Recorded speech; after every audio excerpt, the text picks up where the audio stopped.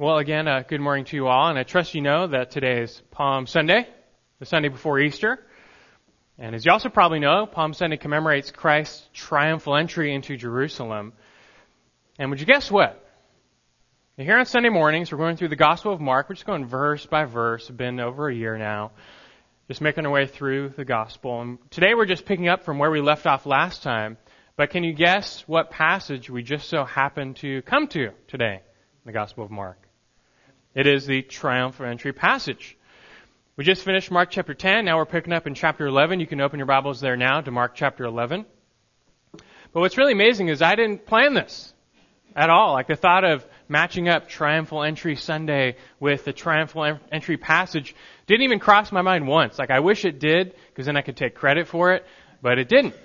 Let's have to chalk it up to providence. But it really is fitting that we get to study the events that took place almost 2,000 years ago on the same day. And even more fascinating is the fact that although there are different reckonings for the date and the year at which the Lord died, some people place the triumphal entry on March 29th, which is today, March 29th, the same calendar day. And we can't be dogmatic, we can't know for sure, but it's kind of fun to think that this could be the same calendar day of the triumphal entry, making next Sunday the same calendar day of Easter. But anyway, this day does mark the first day of the last week of Christ's life. And from here on out, everything in the Gospel of Mark is focused on his last week, and especially his death. And it's pretty lopsided when you think about it. I mean, how many chapters are in the Gospel of Mark? There's 16. And that means 10 chapters have been given to his whole life. And then 6 chapters are given to his last week, and mostly his last day. That sounds pretty lopsided, doesn't it? It is lopsided. All 4 Gospels are lopsided in their treatment of the last week of his life. Matthew devotes 30% of his Gospel to the Passion Week. Mark devotes 40% to the Passion Week. Luke devotes 20%, but when you add the events leading up to Jerusalem, it becomes 62%. And John devotes 47% of his Gospel to the last week of Christ's life. And that's extremely lopsided. When you study a biography from history, most of it's spent on their life, their accomplishments, and just a page or two given to their death. I mean, you don't want to read half the book about how this person died. Most biographies today are just the opposite. For example, the recent Steve Jobs biography, the founder of Apple, I think it's like 700 pages long, and just 1% is devoted to his final days.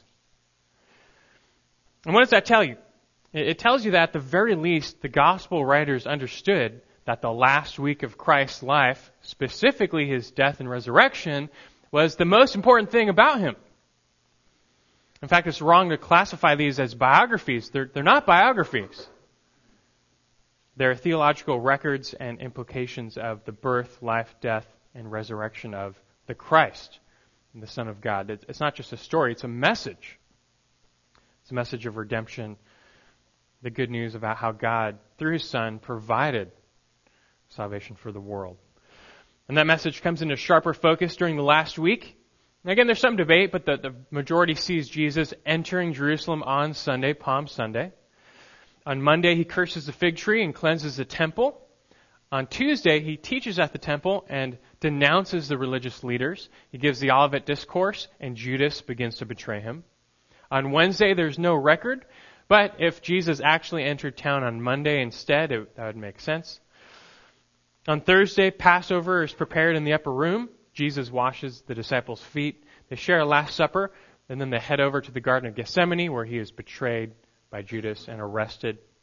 Then begins the trial of Jesus, which lasts all throughout Thursday night into Friday morning. Jesus is finally handed over, scourged, beaten, and then crucified. He hangs on the cross from 9 a.m. to 3 p.m., at which point He dies. Friday afternoon, He is buried. Saturday, He's in the tomb. And Sunday, He is risen. And that's what takes place during this Passion Week. And I would encourage you to read through these events yourself and reflect on them as you remember and thank and worship God for what He's done. The death and the resurrection of Jesus form the very foundation of Christianity. So if you don't rightly understand and grasp their significance, you really have nothing. And of course, that's something we aim to do here all the time, but on your own, I would especially encourage you this week to devote some time to that, to remembering the crucified yet risen Lord. Now that being said, it's not Easter yet, at least in our journey through the Gospel of Mark. First, we must encounter Jesus as he enters Jerusalem, an event which is commonly referred to as the Triumphal Entry. Although I've always found that description to be ironic and even misleading because it doesn't seem very triumphant or triumphal. At least not in the way most people think, and definitely not in the way the crowds back then thought. This passage marks the long-awaited and much prophesied coming of the King of the Jews, even the King of the world, but nobody knew it. No one even recognized it. The crowds, they talk a nice talk, but they don't fully understand what's happening here. And even the 12 disciples, they're still missing some pieces of this puzzle. The King of Kings, who was announced at his birth, he's now finally and formally come to his people, and his entrance is not what you would expect, and his reception is not what you would expect. When you read this passage, especially in light of what happens to Jesus on Friday, you know something's not right here. Something has been missed. That the King has been missed. And people today still miss Jesus all the time. They think they know him, they think they know his significance, what he's all about, but they completely miss him. And this passage is likewise missed by many. A lot of people read through this triumphal entry, Mark chapter 11, verses 1 through 11, and they think, okay, Jesus enters town. But they totally miss the underlying significance, and there is a vast significance here. And this morning I want to try and expose to you what's really going on with this triumphal entry. I'd even take a wager that most of you will be surprised by what you find, that how much is going on and taking place in this passage, this event. So we're going to read through Mark chapter 11, verses 1 through 11 as we go, but covering it and retelling and exposing what's taking place with this triumphal or even not so triumphal entry. And let's get into it now. We're going to read through, focus on the coming of the King. Let's begin with this. Number one, the King's course. The King's course. Chapter 11 starts off with Jesus. He's on his final course to Jerusalem. It gives us the lay of the land. Look at verse 1. It says that as they approached Jerusalem at Bethphage and Bethany, near the Mount of Olives, he sent two of his disciples. Now stop there for a moment. I just want to begin with a little background here. It's springtime, and the great Passover feast in Jerusalem is just a week away, so tens of thousands, even hundreds of thousands of Jews are converging on Jerusalem for this feast. And just prior to this, Jesus and the disciples were in the ancient town of Jericho. That's where Jesus healed blind Bartimaeus, which stunned the crowds.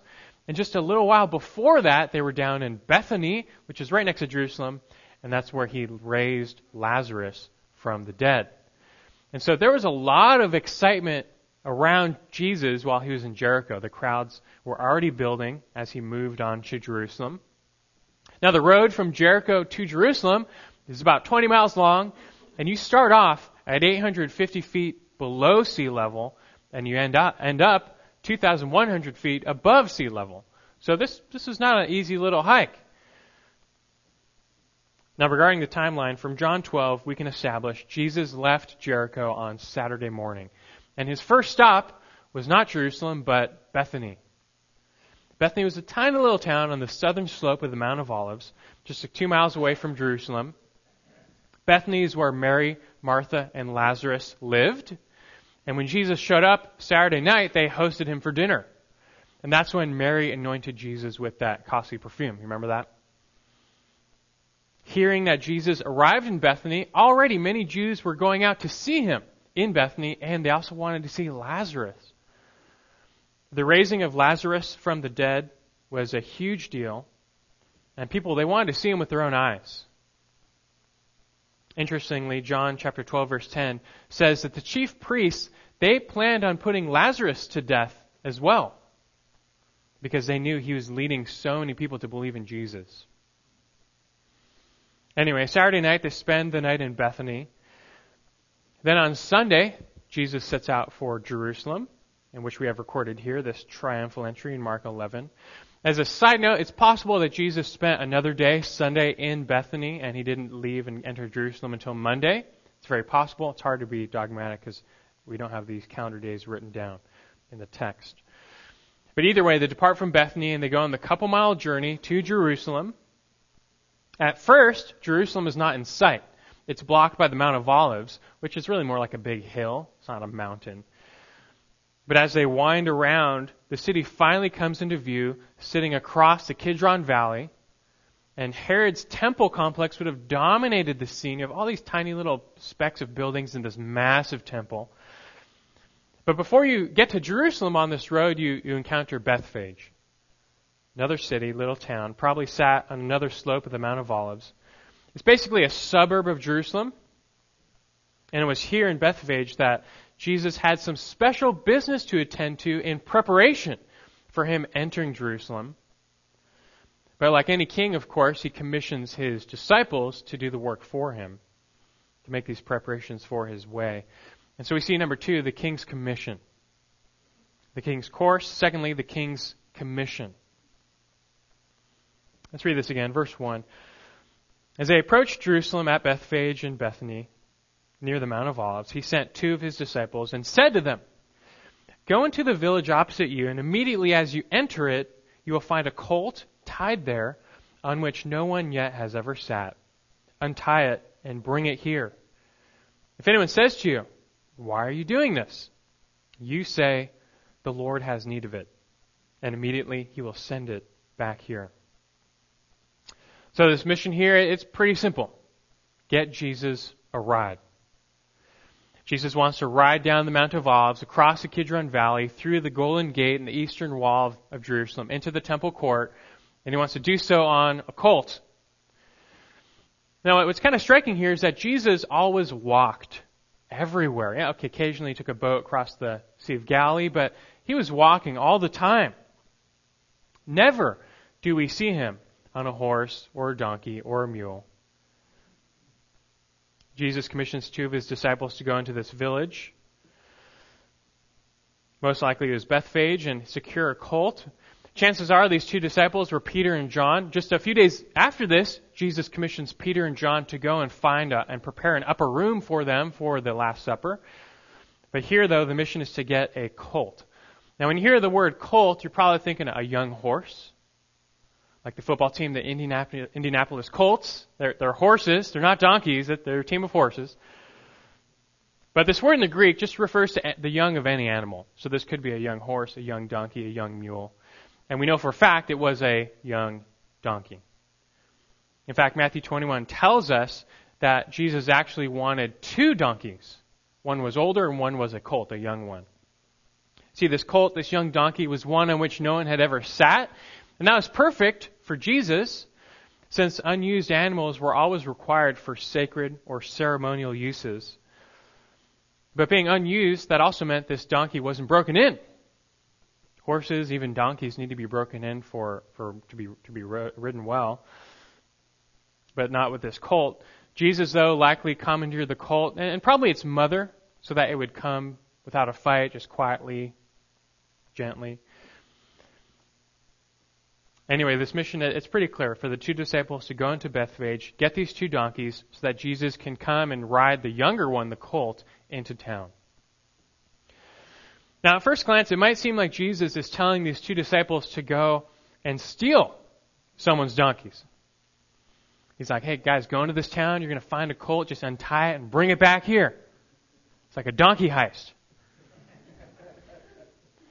You can probably make the case that since Jesus is king, he has the right, the prerogative to commandeer any beast of burden that he wants. It's like today how the FBI, they can commandeer your car if there's an emergency. But no, Jesus, he's not stealing these donkeys. He is commandeering them, that's true, but he also promises they will be returned immediately. And additionally, it's pretty obvious that the owners of these donkeys were disciples of Jesus as well. Jesus instructs the disciples that if anyone asks you what you're up to, just simply reply, "The Lord has need of it." And that would be enough to get rid of any suspicions. Jesus is referring to himself as Lord here, and it's pretty clear that only someone friendly toward Jesus would find this a sufficient reason for letting someone take their donkeys. We have to remember this is Bethphage near Bethany, where Lazarus was raised. And after that incident, a lot of people in this region came to believe in Jesus. And most likely the owners of these donkeys had come to believe in him as well. So we have the plan. It's clear. Jesus commissions these two disciples, and off they go. Look at verse 4. They went away, and they found a colt tied at the door, outside in the street, and they untied it. Some of the bystanders were saying to them, "What are you doing, untying the colt?" They spoke to them just as Jesus had told them, and they gave them permission. Now, some have suggested that Jesus made arrangements for this colt to be taken at an earlier time. But that really betrays the details and the spirit of the story. Instead, like with the Passover room, this is an instance where Jesus taps into his divine foreknowledge and providence through the enabling of the Holy Spirit. This is a prophetic prediction given by Jesus to show that he's fully in control of all of the events leading up to his own death. He is not the victim of chance or circumstance.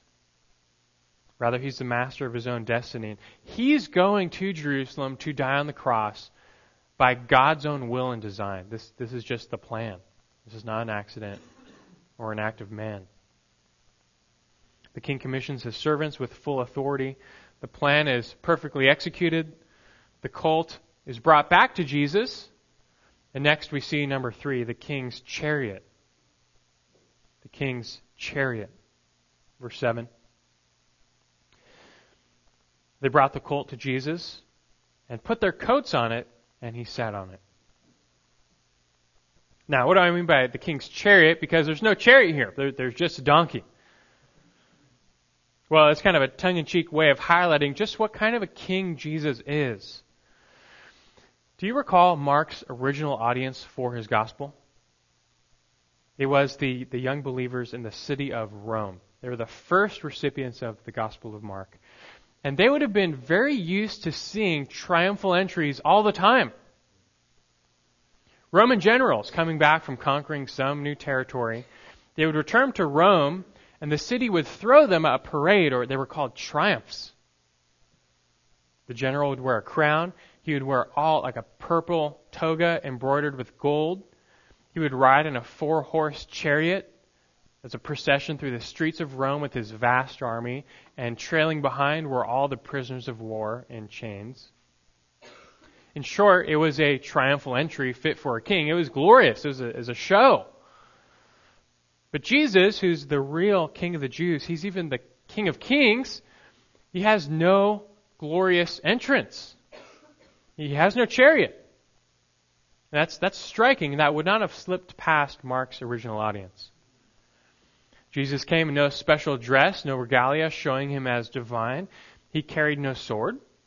He had no army. And most notably, he rode no horse. There was no mighty steed here. There's just a donkey, a young donkey. I mean, where's the glory in that? There's no glory in that. Talked about the Colts earlier. You know, several American football teams have been named after animals, and they always pick some ferocious or noble animal because who wants a wimpy mascot? And so in the bird kingdom, you have the eagles, the seahawks, the falcons. In the cat family, you have the lions, the Bengals, the jaguars, the panthers. You throw in the rams and the bears and even the broncos, a horse. And I guarantee you'll never see a team named after a donkey. You know, they're trying to make a new team in LA, the LA Donkeys. Not going to happen. There's no glory there. There's no power in that. But Jesus entering Jerusalem on a donkey is significant for a couple of reasons. First, he's channeling Old Testament imagery. King David rode on a mule. And Solomon, when he was coronated as king, rode the king's mule. Back then, donkeys and mules were held in a higher light. And secondly, Jesus is highlighting what kind of a king he is. He's the Prince of Peace. And regarding his first coming, he doesn't come with the sword. He does not come to wage war. He does not come to overthrow Rome. Rather, he comes in humility and meekness and gentleness, and he comes to suffer. This king did not come to kill, but to die for his people. And his reign would not start on a throne, but on a cross. Yet, in so doing, he would establish a kingdom that was far greater than Rome. And thirdly, Jesus comes on a donkey to fulfill a very specific prophecy that was given 550 years earlier.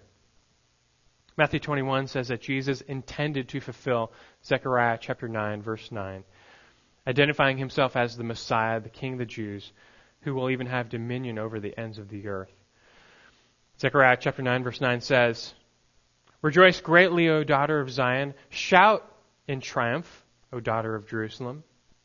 Behold, your king is coming to you. He is just and endowed with salvation, humble and mounted on a donkey, even on a colt, the foal of a donkey." Look, Jesus walked everywhere. We're talking thousands, tens of thousands of miles over the course of his life. Just you walk everywhere. And so are we led to believe that literally in the last mile of his journey, he gets too tired, just needs a ride? Like, I'm exhausted? No, I don't think so. This was a claim to authority and an identification with prophecy. There's over 300 messianic prophecies, and Jesus fulfills them all to a T. And this is no exception. He was fully aware of the messianic significance of his actions, riding on this donkey. And the crowd even appears to understand a little bit about who Jesus is at first glance. And this brings us to number 4, the king's coronation. The king's coronation. Let's resume at verse 8. They brought the colt to Jesus. He sat on it, and many spread their coats in the road, and others spread leafy branches, which they had cut from the fields. Those who went in front and those who followed were shouting, "Hosanna! Blessed is he who comes in the name of the Lord. Blessed is the coming kingdom of our father David. Hosanna in the highest." Now, at first read, this sounds great. And it is great, in a sense. People, they're championing Jesus as the Messiah. They are. John chapter 12, verse 13 says this outright, the parallel, that they were shouting, "Blessed is he who comes in the name of the Lord, even the King of Israel." And Matthew 21 says they were calling him also the Son of David, a very clear messianic title. Jesus used to keep quiet the fact that he was the Messiah because his time had not yet come. But this is the time. This is it. And so now it's loud, it's open, and he doesn't care. Let them say it. Now, some Pharisees are in the crowd, and they're outraged because this crowd is basically calling Jesus the Messiah. And so they're very angry at this, and Luke chapter 19, verse 39 says, "Some of the Pharisees in the crowd said to him, 'Teacher, rebuke your disciples.'" Obviously because they shouldn't be saying that, Son of David, King of Israel. But Jesus said to them, verse 40, "I tell you, if these become silent, the stones will cry out." This had to happen. So in a sense, this is a good and right response from the people. Jesus is the Messiah. He should be welcomed and praised. And they show their adoration for him by spreading their coats on the road, and some others cut down branches, put them in the road, hence Palm Sunday. This is like the ancient way of rolling out the red carpet for a VIP. The crowd had really swollen. Some people had followed along from Bethany. Others had come from Jerusalem. The crowds converged and sandwiched Jesus in the middle, and they all started heading to the city. And according to Luke 19, verse 37, as they began the descent of the Mount of Olives, with all of Jerusalem in view now, the whole multitude broke out in praise to God with a loud voice, saying, "Hosanna! Blessed is he who comes in the name of the Lord. Blessed is the coming kingdom of our father David. Hosanna in the highest." Now, I'd wager that Hosanna is one of those words from the Bible that you've heard, but you have no idea what it means. It's like at Christmas time we sing Gloria in Excelsis Deo. And do you even know what you're singing? You know what it means? Glory to God in the highest. Hosanna is another one of those words This word is derived from a Hebrew expression in Psalm 118, verse 25, which basically means, save us, we pray. It's like saying, Lord, save us. And the next verse in Psalm 118 is also what the people quote when they say, blessed is he who comes in the name of the Lord. It's a prayer. It's a cry to God to save his people, to deliver them once again. And again, it sounds good. I mean, they're saying the right things. But in another sense, this whole thing is incomplete. Notice verse 10. The people are also shouting, blessed is the coming kingdom of our father David. All the Jews believed that when the Messiah came, he would reestablish the Davidic kingdom. It's just that they were looking for an earthly political kingdom, not a spiritual kingdom. They were looking for a different type of Messiah. All throughout the Gospels, it becomes very clear that the Jews were anticipating a nationalistic kingdom. They were looking for a Messiah to come and be a conquering king, overthrowing Roman occupation and delivering Israel once again. Remember, this is Passover. That's the time when all the Jews remember their deliverance from bondage to Egypt. And they're all hoping for the same deliverance from Rome now. And they all believe the Messiah is the guy who will do it. They want an earthly and political Messiah who will fight their battles for them, who will restore them in prominence over the world. Now here's the thing. There's some truth to their expectations. When Jesus comes a second time, indeed, he will be riding on a horse. He will be carrying a sword, and he will be a conquering king. That's just Revelation 19, talking about the second coming, which fulfills many Old Testament prophecies. But the people continually failed to listen to Jesus and understand that the Messiah first had to suffer and die. If only they combined Psalm 118 and Zechariah 9 with Isaiah 53, they would have recognized that the Messiah came first to save his people from their sins by dying for them. After all, what good would political deliverance be if everyone is still dead in their sins? And don't misunderstand, the Old Testament does give the expectation of the Messiah setting up an earthly political kingdom that will take place at the second coming. But first, he came as a Lamb of God who was slain for the sins of the world. And that's why he came first riding on a donkey with no sword, no army, but instead submitting to the sword of Rome. And as Passion Week drew on, it became clear to the Jewish multitude that Jesus wasn't the Messiah they were looking for. He's not opposing Rome. He's not overthrowing the establishment. In fact, later in the week, he goes on to teach people that they should actually pay their taxes to Rome. The Messiah would never say that, right? And instead, they see Jesus opposing Israel. He's cleansing the temple. He's condemning the religious leaders. I mean, the Messiah would not do that, right? That can't be right. And so as the week goes on, they became disillusioned. Jesus was not living up to their expectations. It became very clear he's not going to lead a political revolution. That's just not going to happen. And so at the incitement of the religious leaders, the people turned on Jesus, and a mere 5 days later were shouting for his crucifixion. Now, of course, this is all going perfectly according to plan. Read Acts chapter 2, verse 23 for that. But that's why I say this was a not so triumphal entry. The people were championing Jesus, but not quite for the right reasons. They were not there celebrating his true mission of dying on the cross to pay for their sins. They just were looking for someone who would finally free them from Rome. Now, before you think the crowd fickle, remember the 12 disciples were also in the same boat. They too still had these visions of a glorious earthly kingdom that would come in any moment, and they would be rulers over it. But they would abandon Jesus just like everyone else.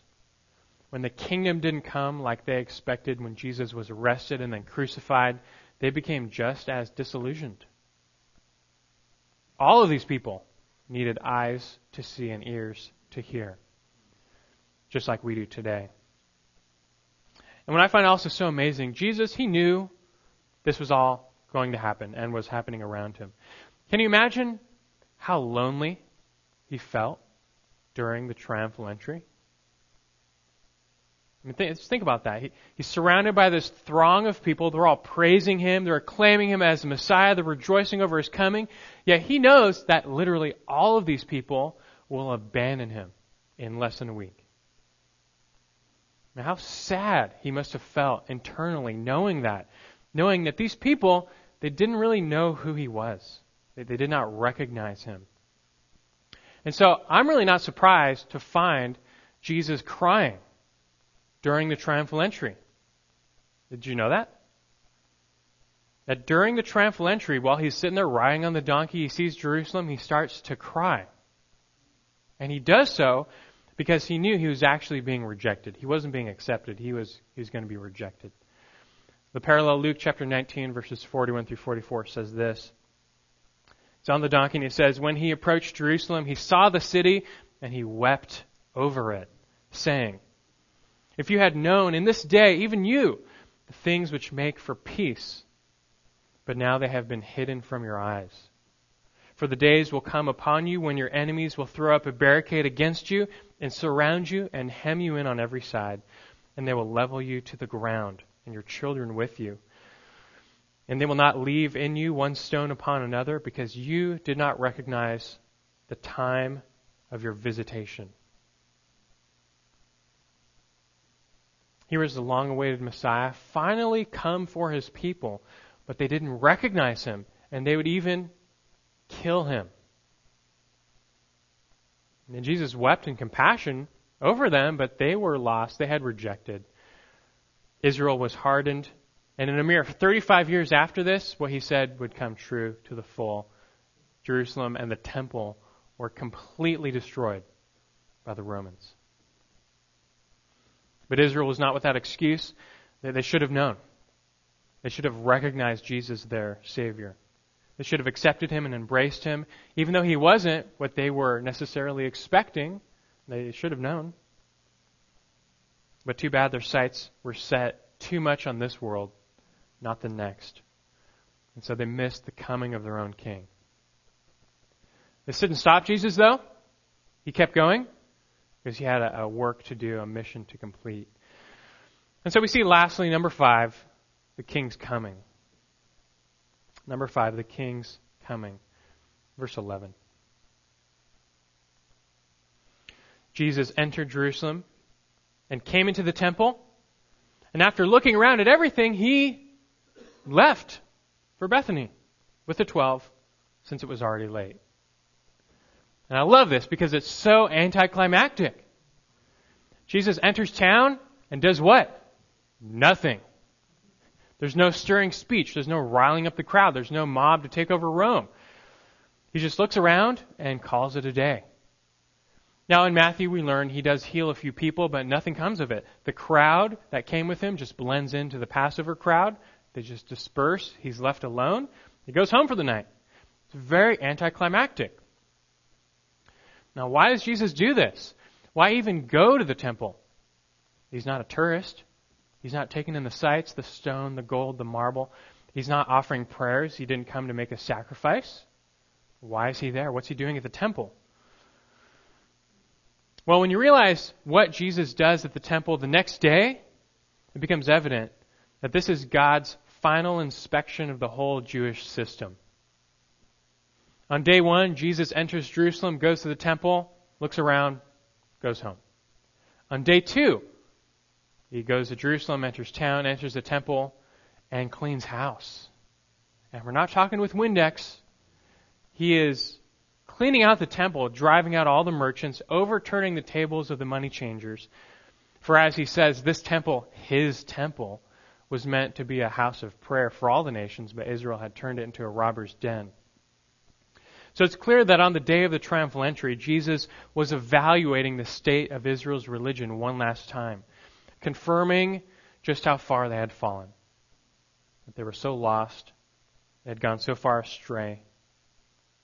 And the only thing left for this temple and this nation, sadly, was judgment. The king had come, but he was rejected. Israel had rejected their own God in word by adding to the Torah, in deed by adding works to faith, and now even in person by denying their very king, God in the flesh. Roughly 600 years before any of this happened, the prophet Ezekiel received a vision of God's glory departing from Israel. The nation had become so wicked at that time that God could not dwell with them any longer. So his glory is pictured as leaving the temple and heading east from the temple to the eastern gate of the city wall. From the gate to the Mount of Olives. For the Mount of Olives is gone. God's glory has departed from his people. He has abandoned them to destruction and dispersion for their wickedness. But there's hope. For later in Ezekiel 43, he receives another vision, this time of God's glory returning to the temple, to the people. And how does God's glory return? In the exact same path it left, from the Mount of Olives to the eastern gate to the temple. God will be with his people again. He will restore them. And God said that at that time the Son of Man would dwell among his people forever, and the house of Israel would not again defile his name nor go astray.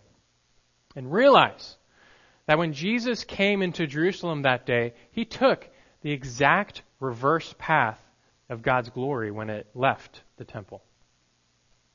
Jesus was the glory of God returning to his people. However, the people did not recognize him or receive him. Israel did not turn from their defilements. They even killed the Son of Man, the Lord of glory. And so Ezekiel 43 was not fulfilled when Jesus came the first time. The king was rejected. But even in this rejection, he paved the way for restoration, for hope, for redemption, and not just for Israel, but for all the nations. The rejected Savior would even endure being rejected by God the Father himself. In a sense, as he who knew no sin was made sin on our behalf, so that we might become the righteousness of God in him. 2 Corinthians 5:21. On the cross, Jesus was cut off as he was made to pay the penalty for our sins, because we've all gone astray, just like Israel. Yet by this once-for-all sacrifice, we can be saved and forgiven, justified, redeemed. Jesus really was the Prince of Peace. He came and he made peace between us and God by taking away our sins. And for this reason, he really is our Lord and Savior. And unlike all those crowds, we really will cheer him and worship him and remember him for all the right reasons. You need to see Jesus for who he really is. He's not your buddy. He's not a self-help guru. He's not your ticket to a nice middle-class life. He's not a sage giving out life advice. He's not a magic charm.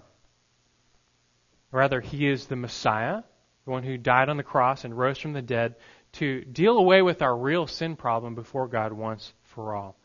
And it is only by seeing Jesus, the real Jesus, who he really is and what he really did, that you can be saved yourself.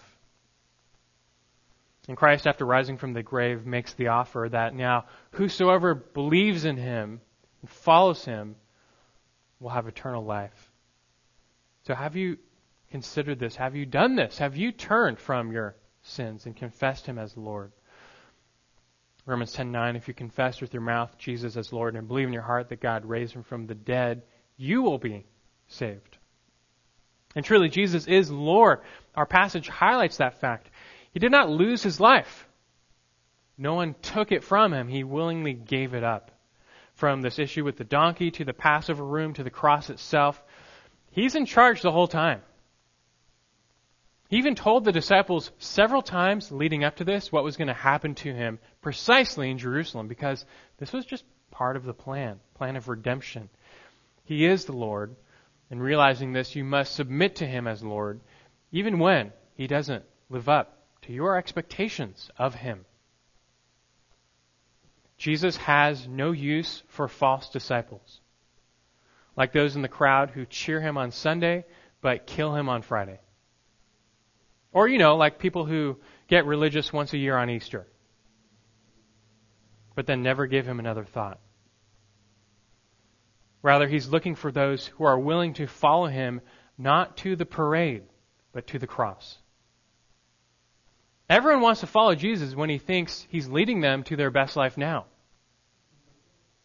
But will you still follow when you realize he's actually leading you to the cross, to your own cross? Will you deny yourself, pick up your cross to follow him, he said? Will you forsake your will and your ways for his will and his ways? That's the mark of true discipleship and true salvation. You need to get Jesus right. You need to get the response to Jesus right, which is a genuine repentance over your sin and a faith in him where you forsake everything to follow him. And do this, if you haven't, do this today. Before it's too late, before you perish, or before he returns. And he will return. There is a second triumphal entry. Did you know that? There will be a second triumphal entry, and that's when he will fulfill Ezekiel chapter 43 and many others. The glory of God will return.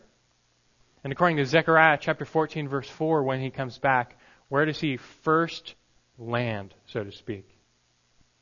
On the Mount of Olives. And then Zechariah 14:9 says, the Lord will be king over all the earth. In that day the Lord will be the only one, and his name the only one. Though Jesus came humble and meek, even on a donkey, he has since been exalted to the right hand of the Father. And there will come a day when all people will confess that Jesus Christ is Lord to the glory of God the Father. Philippians 2:11. Just be among those who confess Christ as Lord here and now, so that you may be with him then and forevermore. Let's pray.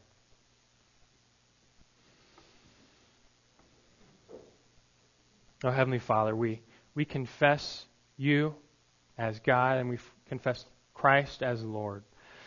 And we do so now.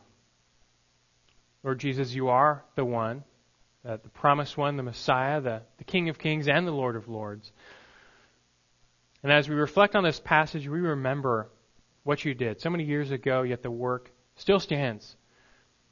You came, born of a virgin, you lived that perfect life. And yet you willingly went to die on a cross. Though you were perfectly innocent without any sin, you went there. Why? Because you loved us, because you sought God's glory, because you wanted to redeem us. We remember now, and we will all this week, especially Friday and Sunday, but every day may we remember the price paid for us, for our redemption, price paid for our own sins. We are guilty. We are no different than Israel, than the disciples. We have all fallen far short. We all go astray. We have sin. Yet in great love, but also in great loneliness, Christ, you paid the penalty for us. We just can only thank you for that. How worthy you are to follow. How can we not forsake our ways and our will for yours? For yours is the way, the truth, and the life. You are the way, the truth, and the life. We pray for continued grace to follow you, to seek you, to remember you all of our days. And for any here who have not done that, convict them, open their eyes to see their sin, but to see the gift given to them if they would only receive it before it is too late. Lord, we anticipate your return. We pray that you come quickly in glory. And in the meantime, we will remember you and worship you all of our days. We give you thanks and glory. In Christ's name we pray. Amen.